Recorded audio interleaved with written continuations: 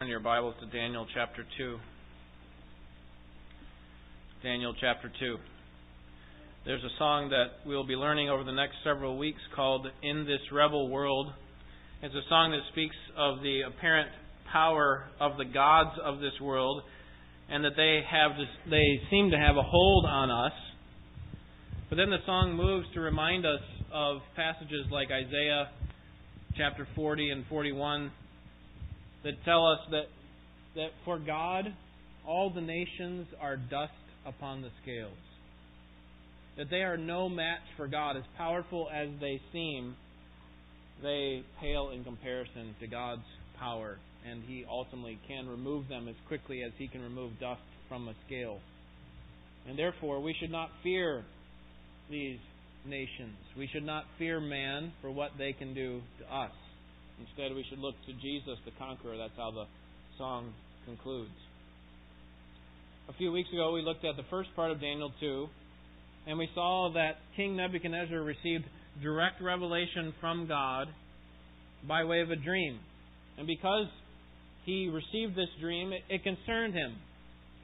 It concerned him because he determined that it was about his future. That this big statue was taken down and destroyed. And so he wanted to know the meaning of it. So he called for his wisest of men to tell him the dream and also to interpret it. And they were happy to interpret it for him, but he would first have to tell them what the dream was.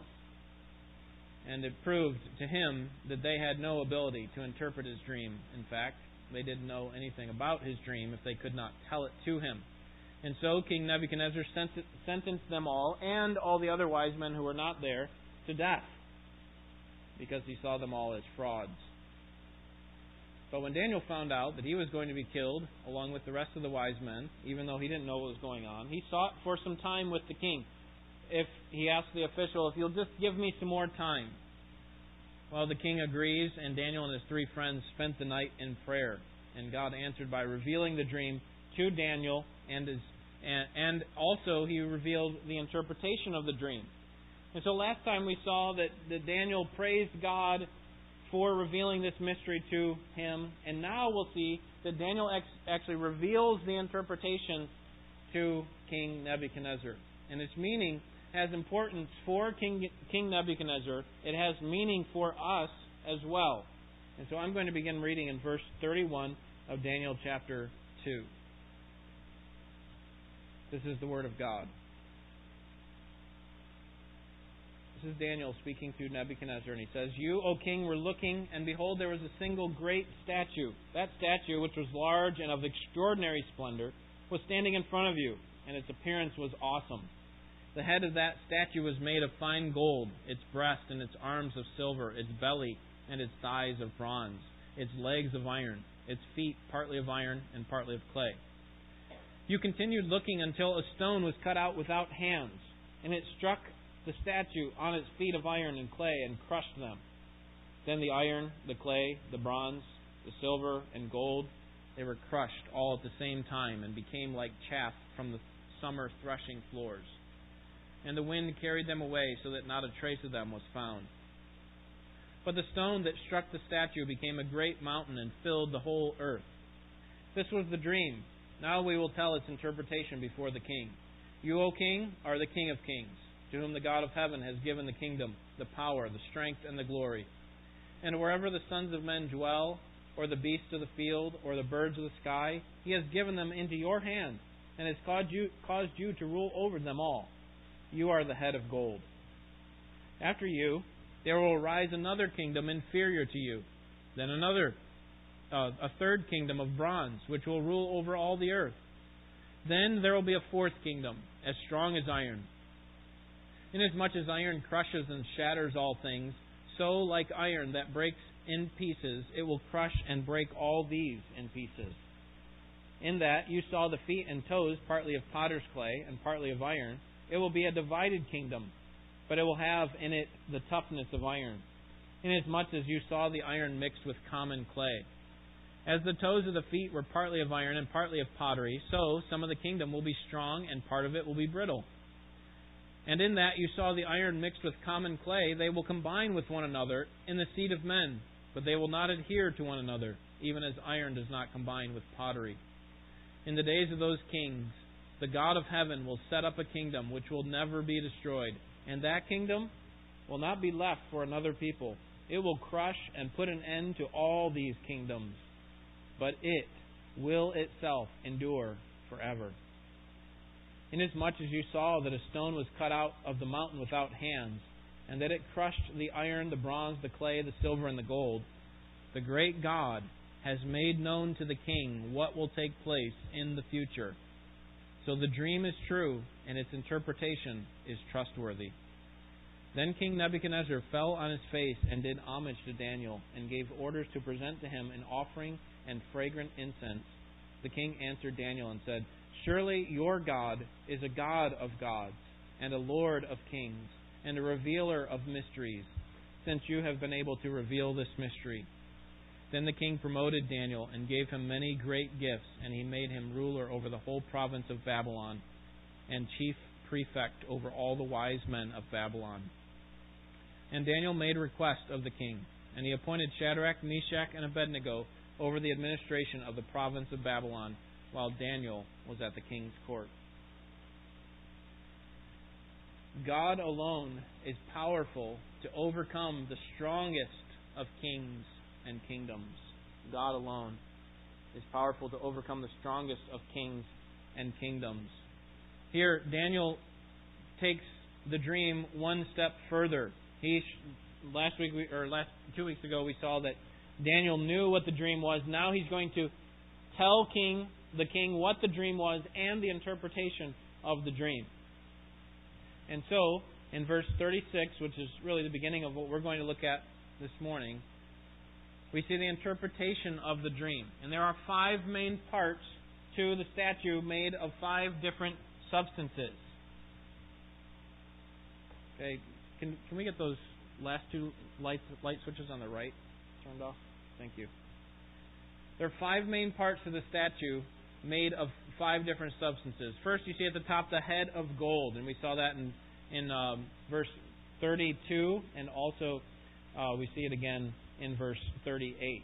The head of gold. Then you see the chest and arms of silver, the stomach and thigh of bronze, the legs of iron, and the feet of iron and clay. And so we're going to work through each one of these and what they represent based on what Daniel tells us, and then based on some other passages that we see in Scripture. So first, the head of gold. The head of gold, verses 36 through 38. This head of gold, according to God, as He tells it to Daniel, and as Daniel tells it to the king, is King Nebuchadnezzar. Look at the end of verse 38. You are the head of gold. He says in verse 37, You, O king, are the king of kings, to whom the God of heaven has given the kingdom, the power, the strength, and the glory. And this is not flattery on the part of Daniel. I really want to butter up this king so that he really likes me. No, he's telling the king the interpretation that God had given him. And what God is telling to the king Nebuchadnezzar is that you are the king of kings. But what I want you to notice is that the word king is a lowercase k. It begins with a lowercase k. Verse 37 again. You, O king, are the lowercase k, king of kings. Okay, so don't think, he's the king of all kings and of all time. King Nebuchadnezzar is the greatest. Of course, we know that the capital K, King of Kings, is whom? It is Jesus, right? He will come in Revelation 19, and He has on His robe, King of Kings, down His thigh. It's read, the King of Kings and the Lord of Lords. But for this time period, what we're being told by God through Daniel is that Nebuchadnezzar is the greatest of all kings. He is the greatest king in the entire world. That there is none like King Nebuchadnezzar. He is the king to whom all the other kings bow. And this shows the scope of his rule. During this time, we know from history that he ruled from Egypt all the way to the Persian Gulf. And so this was a vast empire called the Babylonian Empire, and it would last for some 85 years. But his rule was not only wide, notice verse 38, it was also deep. And wherever the sons of men dwell, or the beasts of the field, or the birds of the sky, He has given them into your hand and has caused you to rule over them. So not only is He the king over all the kings in the world, He also, wherever He goes, even down to the birds, they submit to Him. That He has authority in that way. That's, I think, an embellishment, or maybe a metaphor for how much authority He has. To what degree is His power? Well, it spreads really far, and it also spreads very deep. That's King Nebuchadnezzar's rule. The second part of the statue, you see there is the chest of arms and the chest and arms made of silver in verse 39. So after King Nebuchadnezzar, it says, there will arise, verse 39, another kingdom inferior to you. So just as silver is inferior to gold, so this next kingdom will be inferior to the Babylonian kingdom. Now, not inferior in scope, because in fact the next kingdom that we're going to, that I think that this represents, is the one that follows Babylonian kingdom, which is, if you think about the story of Daniel, who was the next king after King Nebuchadnezzar, who ruled over him? It was King Cyrus. Remember Cyrus, and actually through Darius. Remember Darius was the one who made this decree. By the law of the Medes and the Persians, you cannot pray to any other god, to any god, really. And then Daniel keeps his window open, prays. And so I think this next kingdom is the Medo-Persian kingdom, or Medo-Persian Empire. And their kingdom would actually be pretty far spread. But the idea is that it's inferior, according to verse 39, to the Babylonian kingdom because of its morality. The people in the Medo-Persian kingdom were much looser when it came to the ordinances of God. Now, certainly the kingdom of Babylon was not perfect by any means, but if you think about it, at the end of this story, who becomes the king's chief advisor? Right? And the people who are over his near court, the principal administrators, are three young godly men. So you have Daniel and the three friends are the ones who are essentially leading this country, this empire. And so the Medo-Persian Empire was not like that by any means. And so while the Babylonian Empire was not to be admired, and that we need to model ourselves after it, they certainly did have some godly influence and can be commended for that. It gets worse as it goes down. The Babylonian Empire lasted for, like I said, 80-some years, but it only lasted 23 years after King Nebuchadnezzar died. It shows you how much power King Nebuchadnezzar had, that as he passed on from the scene, it was only a matter of time before his empire was destroyed. And that's when the Medo-Persians came in through the King Cyrus in 539 BC, and their kingdom would last for 9 years. So we have the Babylonian Empire, the head of gold. We have the chest and arms of silver, which is the Medo-Persian Empire. And then the next empire that would follow would be the stomachs and thighs of bronze. This would be far after the time of Daniel. And many scholars, and I hold this as well, believe that this is the Greek Empire, established by Alexander the Great in the 4th century BC. At the age of 20, he became king of his country, and then for the next 10 years he conquered Asia Minor and then Northeast Africa in some of the most impressive battles in human history. And this man led his country to an undefeated record in battle, and as a result he would be the ruler of another great empire, and it was Alexander the Great. And that rule lasted long after his death, that his empire had spread so far and had such influence that that even after he died, this kingdom, this empire continued. The Greek Empire was established in 331 BC and lasted all the way till the time of Pompey, the Roman military leader who took over in 63 BC. And that leads us to the fourth one in verse 40. Then there will be a fourth kingdom as strong as iron, and as much as iron crushes and shatters all things, so like iron that breaks in pieces, it will crush and break all these in pieces.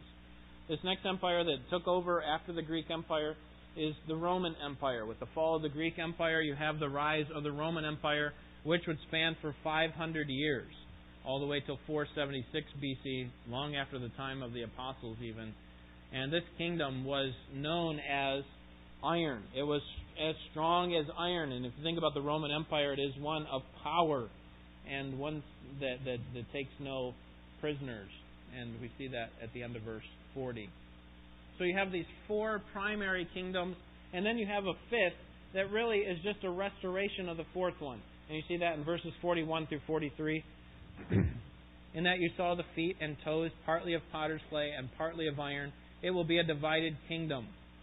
And so now we have this 5th kingdom, so to speak, that's described by the feet and the toes, which are made of iron and clay, which don't mix.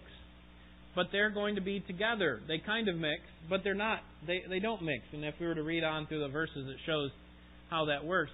And Daniel draws our attention to the feet and the toes. And what we should notice is that between the 4th kingdom, the kingdom of the Roman Empire, in verse 40, we have a gap in verse 41. We have a gap in time.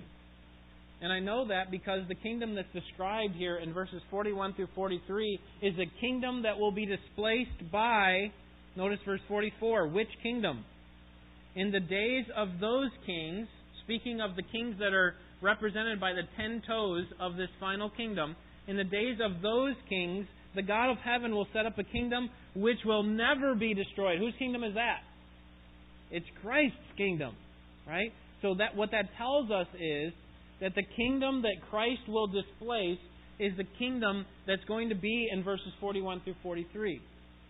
Okay, this kingdom that's described by feet and toes of iron and clay is going to be displaced by Christ. How? Remember, He's like this stone cut out of a rock, and it's thrown at these feet.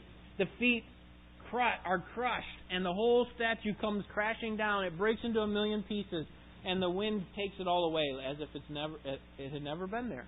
Why? Because this stone is going to grow up to the size of a mountain and fill the whole earth. What does that tell us? This is Christ's kingdom, right? It's going to take over everything. It's going to be like no other kingdom in human history. And so that's why I say that this 5th kingdom is actually a kingdom that will be there just before the kingdom of Christ. And what I believe that we're talking about here, the kingdom that we're talking about that is displaced by Christ, is known as the kingdom of, in Revelation it's called the kingdom of Babylon, right? Revelation 17 talks about Babylon, how quickly you are destroyed in 1 hour, everything's gone, your commerce, your power, your politics, it's all gone. Okay, so we could call it Babylon. I think that's a symbolic name. But if we want to think about it in historical terms, I think it's a resurrection of, or a restoration of, this Roman Empire that had been destroyed in 476, AD 476. It is the kingdom of the Antichrist. It's the kingdom that we could call, and the reason I say it's a Roman Empire is because it has these 10 toes. These 10 kings are going to come together. They're going to join together in a federation of kings.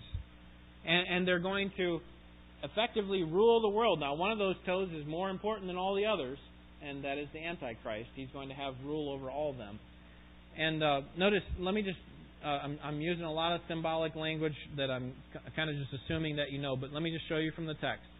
Okay, verse 42, as the toes of the feet were partly of iron and partly of pottery, so some of the kingdom will be strong and part of it will be brittle. So, while it will be, in one sense, the greatest kingdom ever to exist, it also will be brittle. It will be quickly destroyed. And we know that because what happens at the end of the tribulation, right? The battle of Armageddon, where Christ destroys them very quickly. They're gone. Verse 43. And in that you saw the iron mixed with common clay. They will combine with one another in the seed of men, but they will not adhere to one another, even as iron does not adhere with pottery. And so you have this kingdom that will be destroyed. This kingdom that has some substance, some cohesion, but at the same time it has a bunch of dissent and a bunch of problems. Christ's kingdom will immediately follow that kingdom. This federation of kings during the time of the tribulation, here they're described as 10 toes, but in the book of Revelation they're described as 10 what? 10 horns. Right? Turn to Daniel chapter 7. Let me show you where that's at. Daniel chapter 7. 10 kings are going to join together, unified together by the Antichrist. But it's going to be a kingdom that's a divided kingdom. And it's a brittle as baked clay type of kingdom. And these 10 kings, who are symbolized as 10 toes in chapter 2, are symbolized in a different way in chapter 7. Look at verse 7. After this, I kept looking in the night visions, and behold, a fourth beast, dreadful and terrifying and extremely strong. And it had large iron teeth. It devoured and crushed and trampled down the remainder with its feet. And it was different from all the beasts that were before it, and it had 10 horns. Okay, so here we have the Antichrist being described as a beast with 10 horns. And these 10 horns are what we see in the book of Revelation, these 10 kings. So we could call the 10 kings represented by the 10 toes, or the 10 horns, the restored empire of Rome during the time of tribulation. And of all the kingdoms that have ever existed up until that point, during the tribulation time, this final kingdom, this second to final kingdom, seems the most powerful and the most unquestionable when it comes to its scope of power. Right? Because no one could buy or sell without having the mark of the beast with his 10 horns. No one could buy or sell. They had to submit to him. They had to worship him. And if not, the sentence was death. But if you think about it, even the greatest of kingdoms ever to exist only lasts for how many years? Only lasts for 7 years. Right? The time of the tribulation. Really, 3.5 are its strength. The first 3.5 are where the Antichrist rises to power. He gets at the height of his power at the midpoint, and then the kingdom lasts for only 3.5 more years. And then what happens? Turn back to chapter 2 of Daniel. And what happens is the stone cut out of the mountain without hands comes and destroys this final kingdom, this final earthly, human, ungodly kingdom. In chapter 2, you see this in verse 44. Then verse 44. In the days of those kings, the God of heaven will set up a kingdom which will never be destroyed. And that kingdom will not be left for another people. It will crush and put an end to all these kingdoms, but it will itself endure forever. Inasmuch as you saw that stone was cut out of the mountain without hands, and that it crushed the iron, bronze, clay, silver, and gold, the great God has made known to the king what will take place in the future. So the dream is true, and the interpretation is trustworthy. Notice the end of verse 35. The stone that struck the statue became a great mountain and filled the whole earth. Friends, that is the kingdom that we will be a part of. That is Christ's kingdom. What is God going to do to the nations who reject Him, who time after time raise their fist at Him and say, no, you do not exist. You are not the greatest. We will reign. We will rule as we please. What will God do to them? Turn to Psalm number 2. Psalm number 2. Because this has been going on for ages. That people have been defying God as the King. You know, God sits in heaven and He laughs at their power. It is of no strength to Him. Psalm 2, what we're going to see at the end of the tribulation is that this restored Roman Empire will be at its pinnacle. It will control politics, religion, and commerce in the entire world. Every pocket of the world will be covered except for one, where there will be at least 144,000 who have rejected His rule. And so what is God to do? What is God to do with the nations who defy Him? Look at Psalm number 2, verse 1. Why are the nations in an uproar and the peoples devising a vain thing? The kings of the earth take their stand, and the rulers take counsel together against the Lord and against His anointed, saying, let us tear their fetters apart and cast away their cords from us. He who sits in the heavens laughs. The Lord scoffs at them. Then He will speak to them in His anger and terrify them in His fury, saying, but as for me, I have installed my King upon Zion, my holy mountain, and I will surely tell of the decree of the Lord. He said to me, you are my son, today I have begotten you. Ask of me, and I will surely give the nations as your inheritance, and the very ends of the earth as your possession. You shall break them with a rod of iron. You shall shatter them like earthenware. Many of these verses you should hear in many of those phrases ringing other passages in your mind. Because a lot of these passages are quoted in the New Testament to describe our Lord. That God says to Him, "Today you are my Son, I have begotten you, and I will give you the earth." Right? "I have established my King on the holy mountain," speaking of when Christ will establish His kingdom. And then, verse 9, "You will rule with a rod of iron." This is Christ during the time of the millennial kingdom. The judgment will be swift for those who oppose Him. That's the way that our Christ will rule. Is God concerned about the nations? Is God concerned with their power and that they somehow might rage against Him and overpower Him? Even the greatest of human governments cannot stand against God. God is in the heavens and He laughs. He scoffs at them and says, "You know how I know that I'm going to win? Because I've established my Son as King. And He will rule with a rod of iron." He's going to destroy all these. The stone that is my Son will come and crush this great kingdom at its feet. And the whole of all kingdoms will come crashing down. And they will be forever wiped away. And Christ's reign will fill the whole earth. Turn back to Daniel and look at verse 37, because I want you to see this in this passage. Because we can think the kingdoms of this world are very powerful, and the kingdoms of this world should be feared. But notice who gives them their kingdoms. Verse 37, "You, O king," Daniel says to King Nebuchadnezzar, "are the King of kings." And then notice this next phrase, "To whom the God of heaven has given the kingdom, the power, the strength, and the glory." Nebuchadnezzar, where do you get your power, your strength, your glory, your kingdom? Who gives it to you? Daniel's saying, it doesn't come from you. It wasn't your ingenuity and your power and your great ability. It was God. King Nebuchadnezzar a believer at this point? No. What does that tell us about what God does for even the worst, the most evil of human kingdoms? Who gives them their power? God is the one who grants them their power.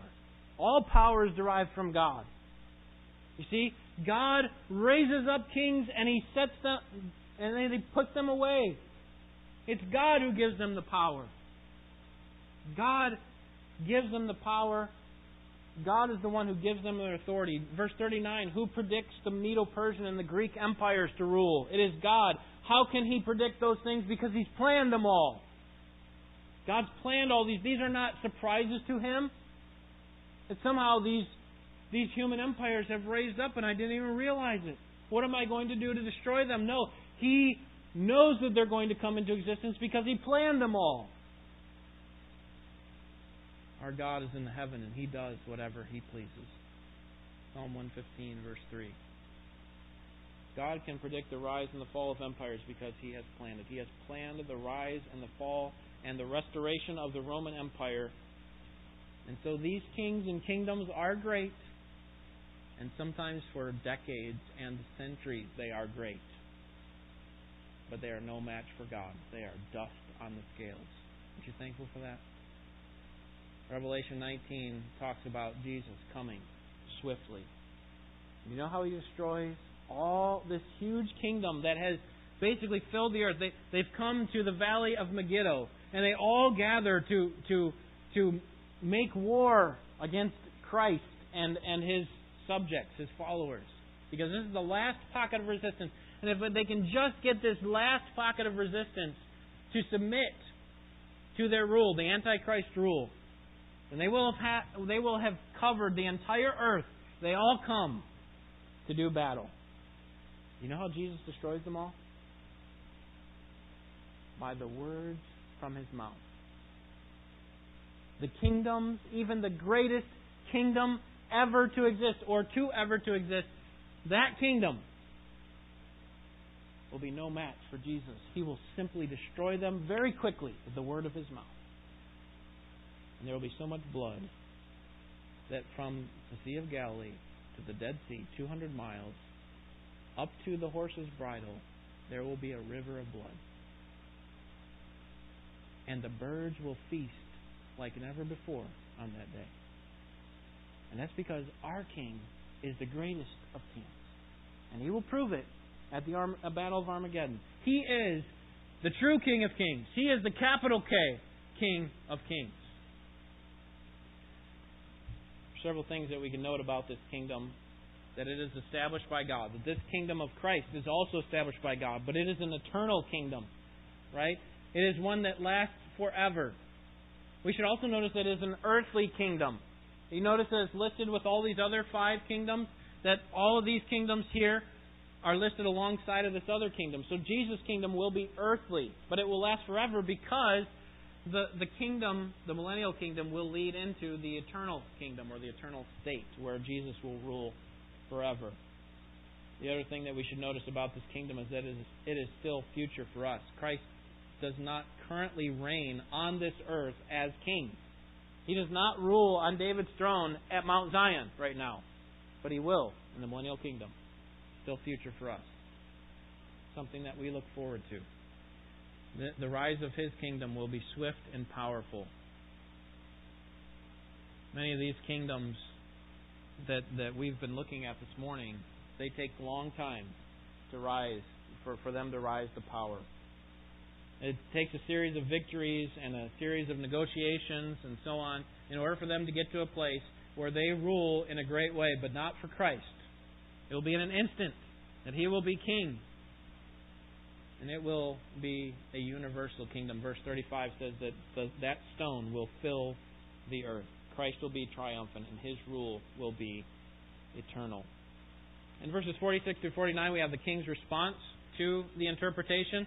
So Daniel says, here's what's going to happen, king. You are the head of gold. Your kingdom is that head of gold. But there's going to come another kingdom after you, and then another one, and another one. And then there's going to be a divided kingdom. And then the stone's going to come and crush it. And here's how the king responds. First, he bows to his captor, verse 46.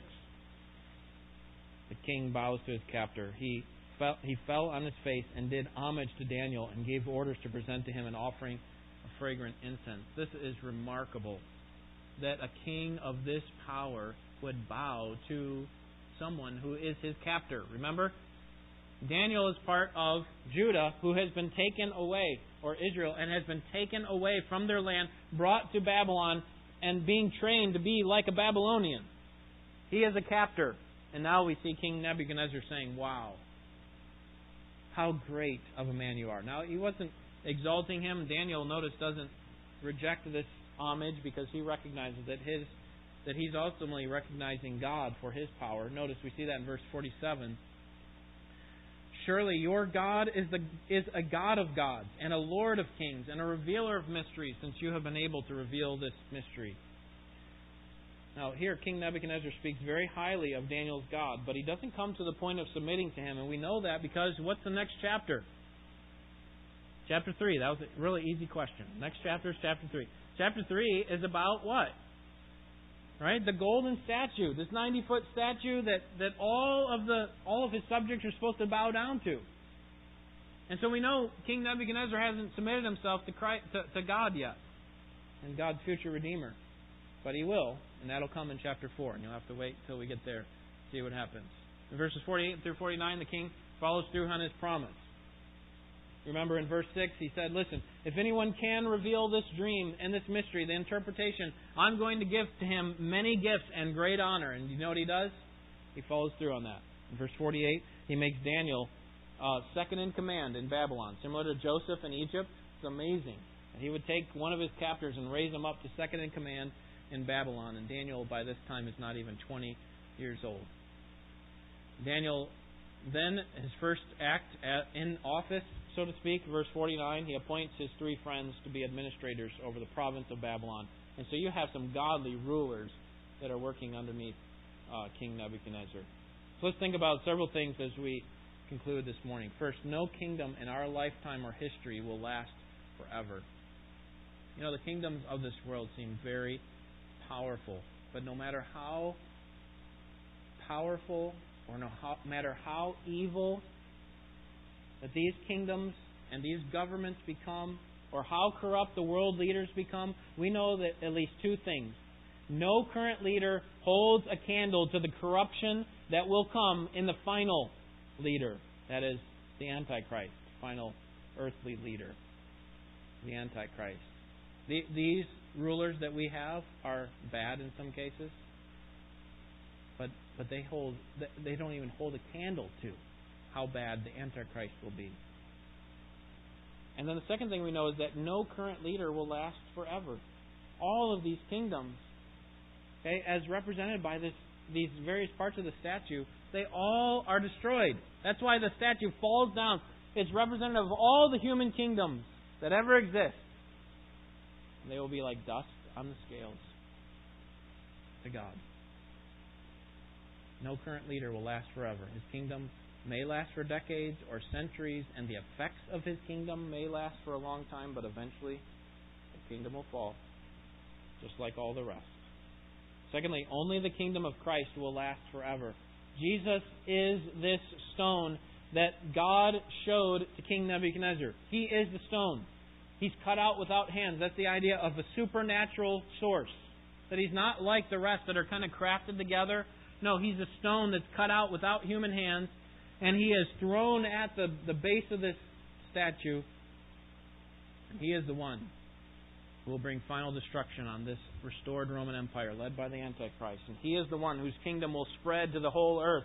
And I know that's the case because Luke 20, verses 17 and 18, describes the what's going on in chapter 2 of Daniel, verses 44 and 45. If you want to look up those verses sometimes, it would be helpful to kind of tie these together. Luke 20, 17, and 18. So, by way of application, for whose kingdom are you living? For whose kingdom are you living?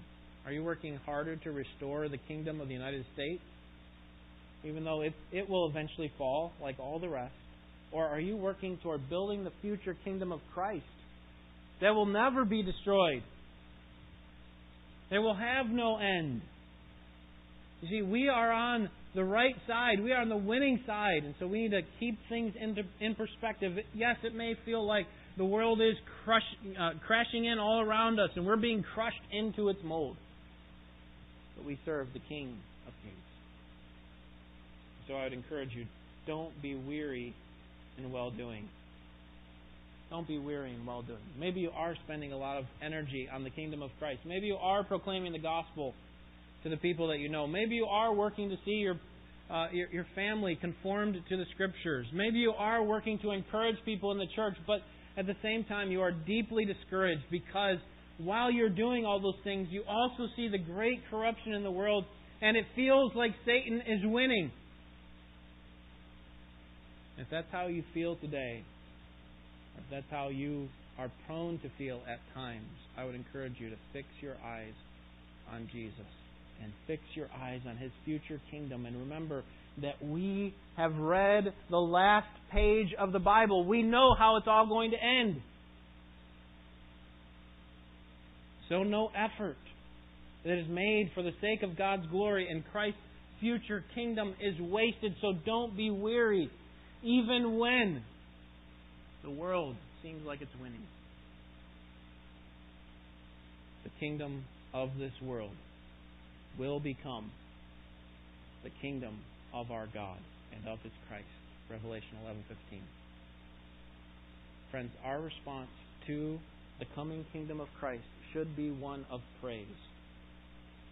Now, King Nebuchadnezzar, in a veiled way, he bowed down in homage and said, "Your God is a God of gods." And so in a veiled way, although it wasn't complete, he acknowledged that God was the true God. God's going to eventually bring him to his knees. But our response, I think, should be much more fervent than that even. When we recognize God's wisdom and power and Christ's current and future rule, we ought to respond in praise. Here is how Handel describes our response in song. "And He shall reign forever and ever, King of kings and Lord of lords." And do you know how the final line of that song goes? Hallelujah, hallelujah, Hallelujah! Hallelujah! Hallelujah! Friends, our Lord will reign forever and ever. You believe that? Hallelujah. Let's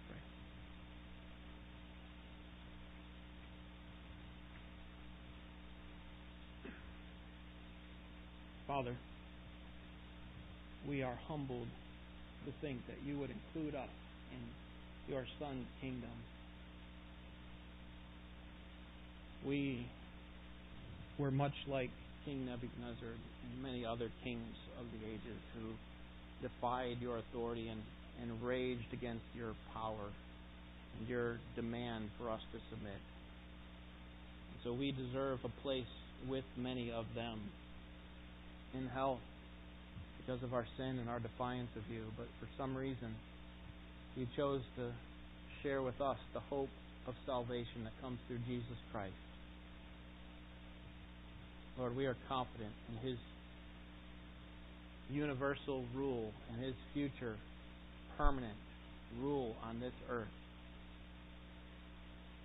And Lord, we want to submit to Him now our hearts. We want to praise you for your power over all things. And Lord, we want to confess that we haven't thought about you in these terms. We think so temporally many times. And we are discouraged by the evil that seems to be winning all around us.